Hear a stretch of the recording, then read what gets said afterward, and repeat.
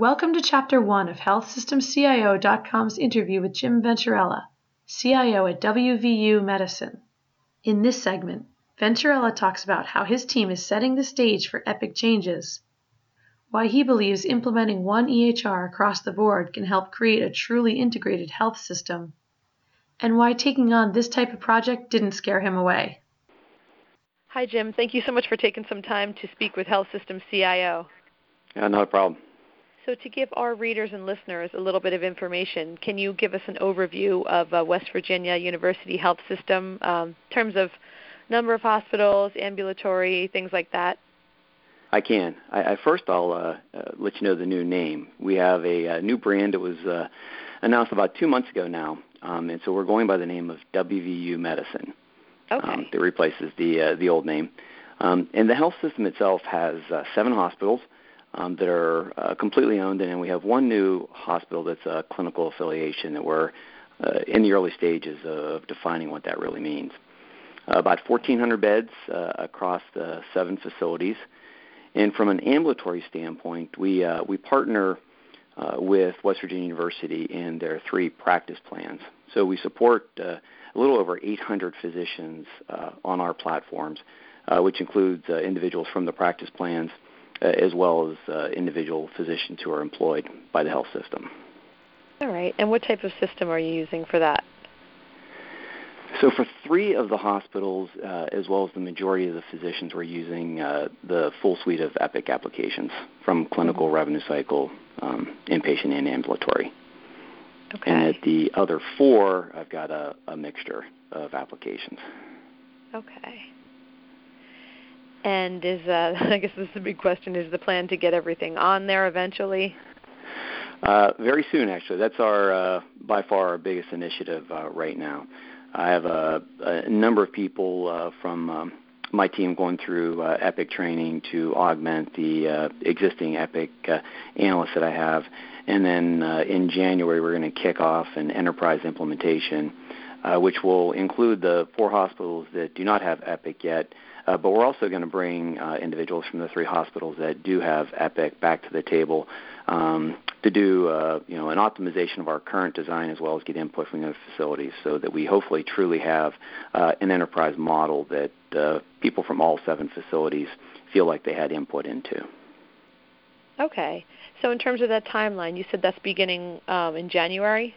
Yes. And what does that look like as far as how long you think it will take?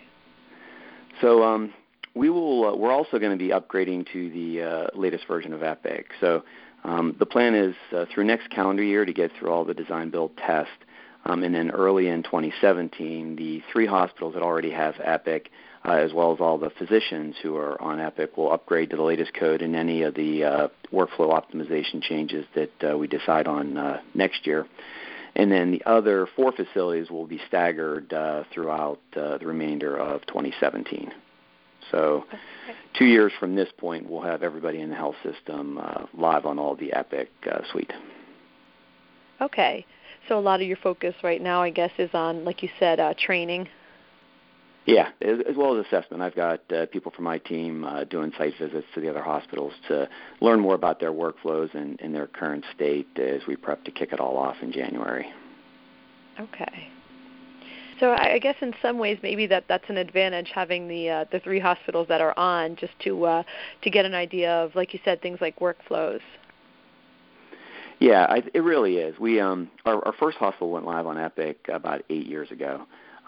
It's the ambulatory or the academic medical center, and they're pretty advanced. They're a stage 7 hospital, along with all the ambulatory physicians to go along with it are at stage 7. So they have been very successful using Epic. But like a lot of places, after you've been using it for 7 years, you identify ways that you think you can do things better, as well as through the various upgrades over the years. There's functionality we haven't taken full advantage of. So I think we've got a great foundation. We're not going to recreate the wheel, but it gives us an opportunity to improve and optimize what we currently have and then extend it to everybody else. Right. And it sounds like that the way this is planned, the hospitals that are on it don't really have to slow down with their optimization plans, and they can kind of keep moving. Correct. Okay. So you've been with the organization since earlier this year? Yeah, I started in March. All right. So this is kind of an interesting thing to walk into, although I'm sure that can be said for a lot of CIO roles. But what were your thoughts kind of on knowing that this was going to be a big priority from the get-go? It was actually one of the positive things I looked at coming into the role. I was very happy. I've worked with Epic before, and I'm a fan of them as an organization. It's a very positive experience. So knowing that was going to be the base and we were going to be rolling it out across the system, as well as knowing that we were going with one core platform for the applications and not having the best-of-breed piecemeal solution was also a big positive for me because I've seen both sides, and I definitely think this is the right strategy to move forward with. Right. In talking about a lot of the focus next year in 2016, getting through the design build, how is that something that you're approaching as far as putting together teams, or how does that look from your perspective? Well, we've put together a steering group over the whole implementation, and I should probably even back up and to say that our whole system is going through a transformation right now.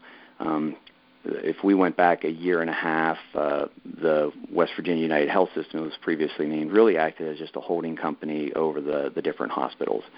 And a decision was made last summer and a new strategic plan put together that really set the direction for us to become an integrated system overall. So there are a lot of different things going on within the health system to bring people together and to align them as one single organization across multiple locations.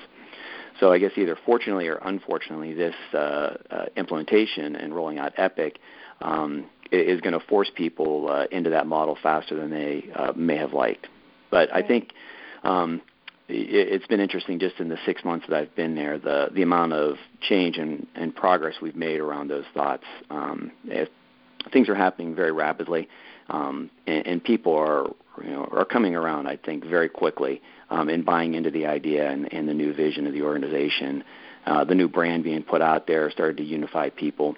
And I think the more and more we talk about it, the more and more we bring people together from around the system, you get more excitement about actually being able to collaborate and work together than resistance and siloed thinking that, I don't have to do what they're doing because everything's fine in my world already. Right. Okay. So that would answer a question I had about as far as some of those hospitals being on different systems. But so this is really this transformation is a newer thing, like you said. So now it's working towards that integrated model. Yes. Okay. And I think everybody also they realize at this point if we're truly going to act as a system, we really need one common platform everyone to work with. We had a quality retreat for yesterday with people from all over the health system, and it was identifying what we wanted to do together as a system and work on quality and patient safety. And as we talked about the positive things, positive kept coming up from every work group that we were moving towards a common platform. And one of the biggest barriers people kept coming up with, we're not there yet. We don't have that common platform, so we're still having to do things multiple times in different systems. So everyone in the room at the end of the day there was a lot of excitement about kicking off this process and that group working together to figure out how Epic will enable what they want to do going forward. Right. When you have those site visits for the hospitals that are already on it, are there particular people or groups that you kind of look to for that, or how does that work as far as finding the people who can really answer those questions? Well, it's a lot of discussing that with individuals there. So we are doing some road trips right now. Myself and our chief application officer going around and talking to the leadership groups at each one of the hospitals and trying to identify who the right people are to be on the different work groups. You had kind of asked the question before, and I talked around it, didn't really get there. After the steering committee, we've got a number of different work groups over the different workflow areas or application areas that are being pulled together right now. And so we've got some of them filled out with people's names, and we've got others that we're still working with the different organizations to identify who are the right people to represent them on those different teams. Right. And then at some point along the way, I'm sure you start to encourage just kind of direct communication between people once everyone kind of has their contacts set up? Yes, absolutely. Our project team will be facilitating that over the next 2 years as we go through the project. And then a lot of these groups will live on after that and be an overall kind of user group that will help define the future direction, collectively going forward. Okay. So when you look at things like ACOs and population health, is it a little bit too complex as far as how that's viewed with with everything you're looking at with this whole goal to be integrated, or is that something that in the meantime you are looking at? The world's not stopping, so we're having to do it in the meantime when all this is going on. I would say, fortunately for us, though, in this market, ACOs have been late to the game. So we are a member of one ACO, but we're still early in the process of that being formed. And from an operational standpoint, we're, I think, still trying to figure out our way through how do we navigate and how do we best achieve the goals of the ACO. So being on the IT side, we haven't been hit too hard at this point with requirements and needs. We know it's coming, and so we're still having to carve out some people from the implementation work to be able to focus on things like that and telehealth and all the analytics and other things that aren't stopping, and we know we need to continue to progress on. Thank you for listening to this podcast from healthsystemcio.com. To hear other podcasts, visit our website or subscribe to our account in iTunes at healthsystemcio.com/podcast.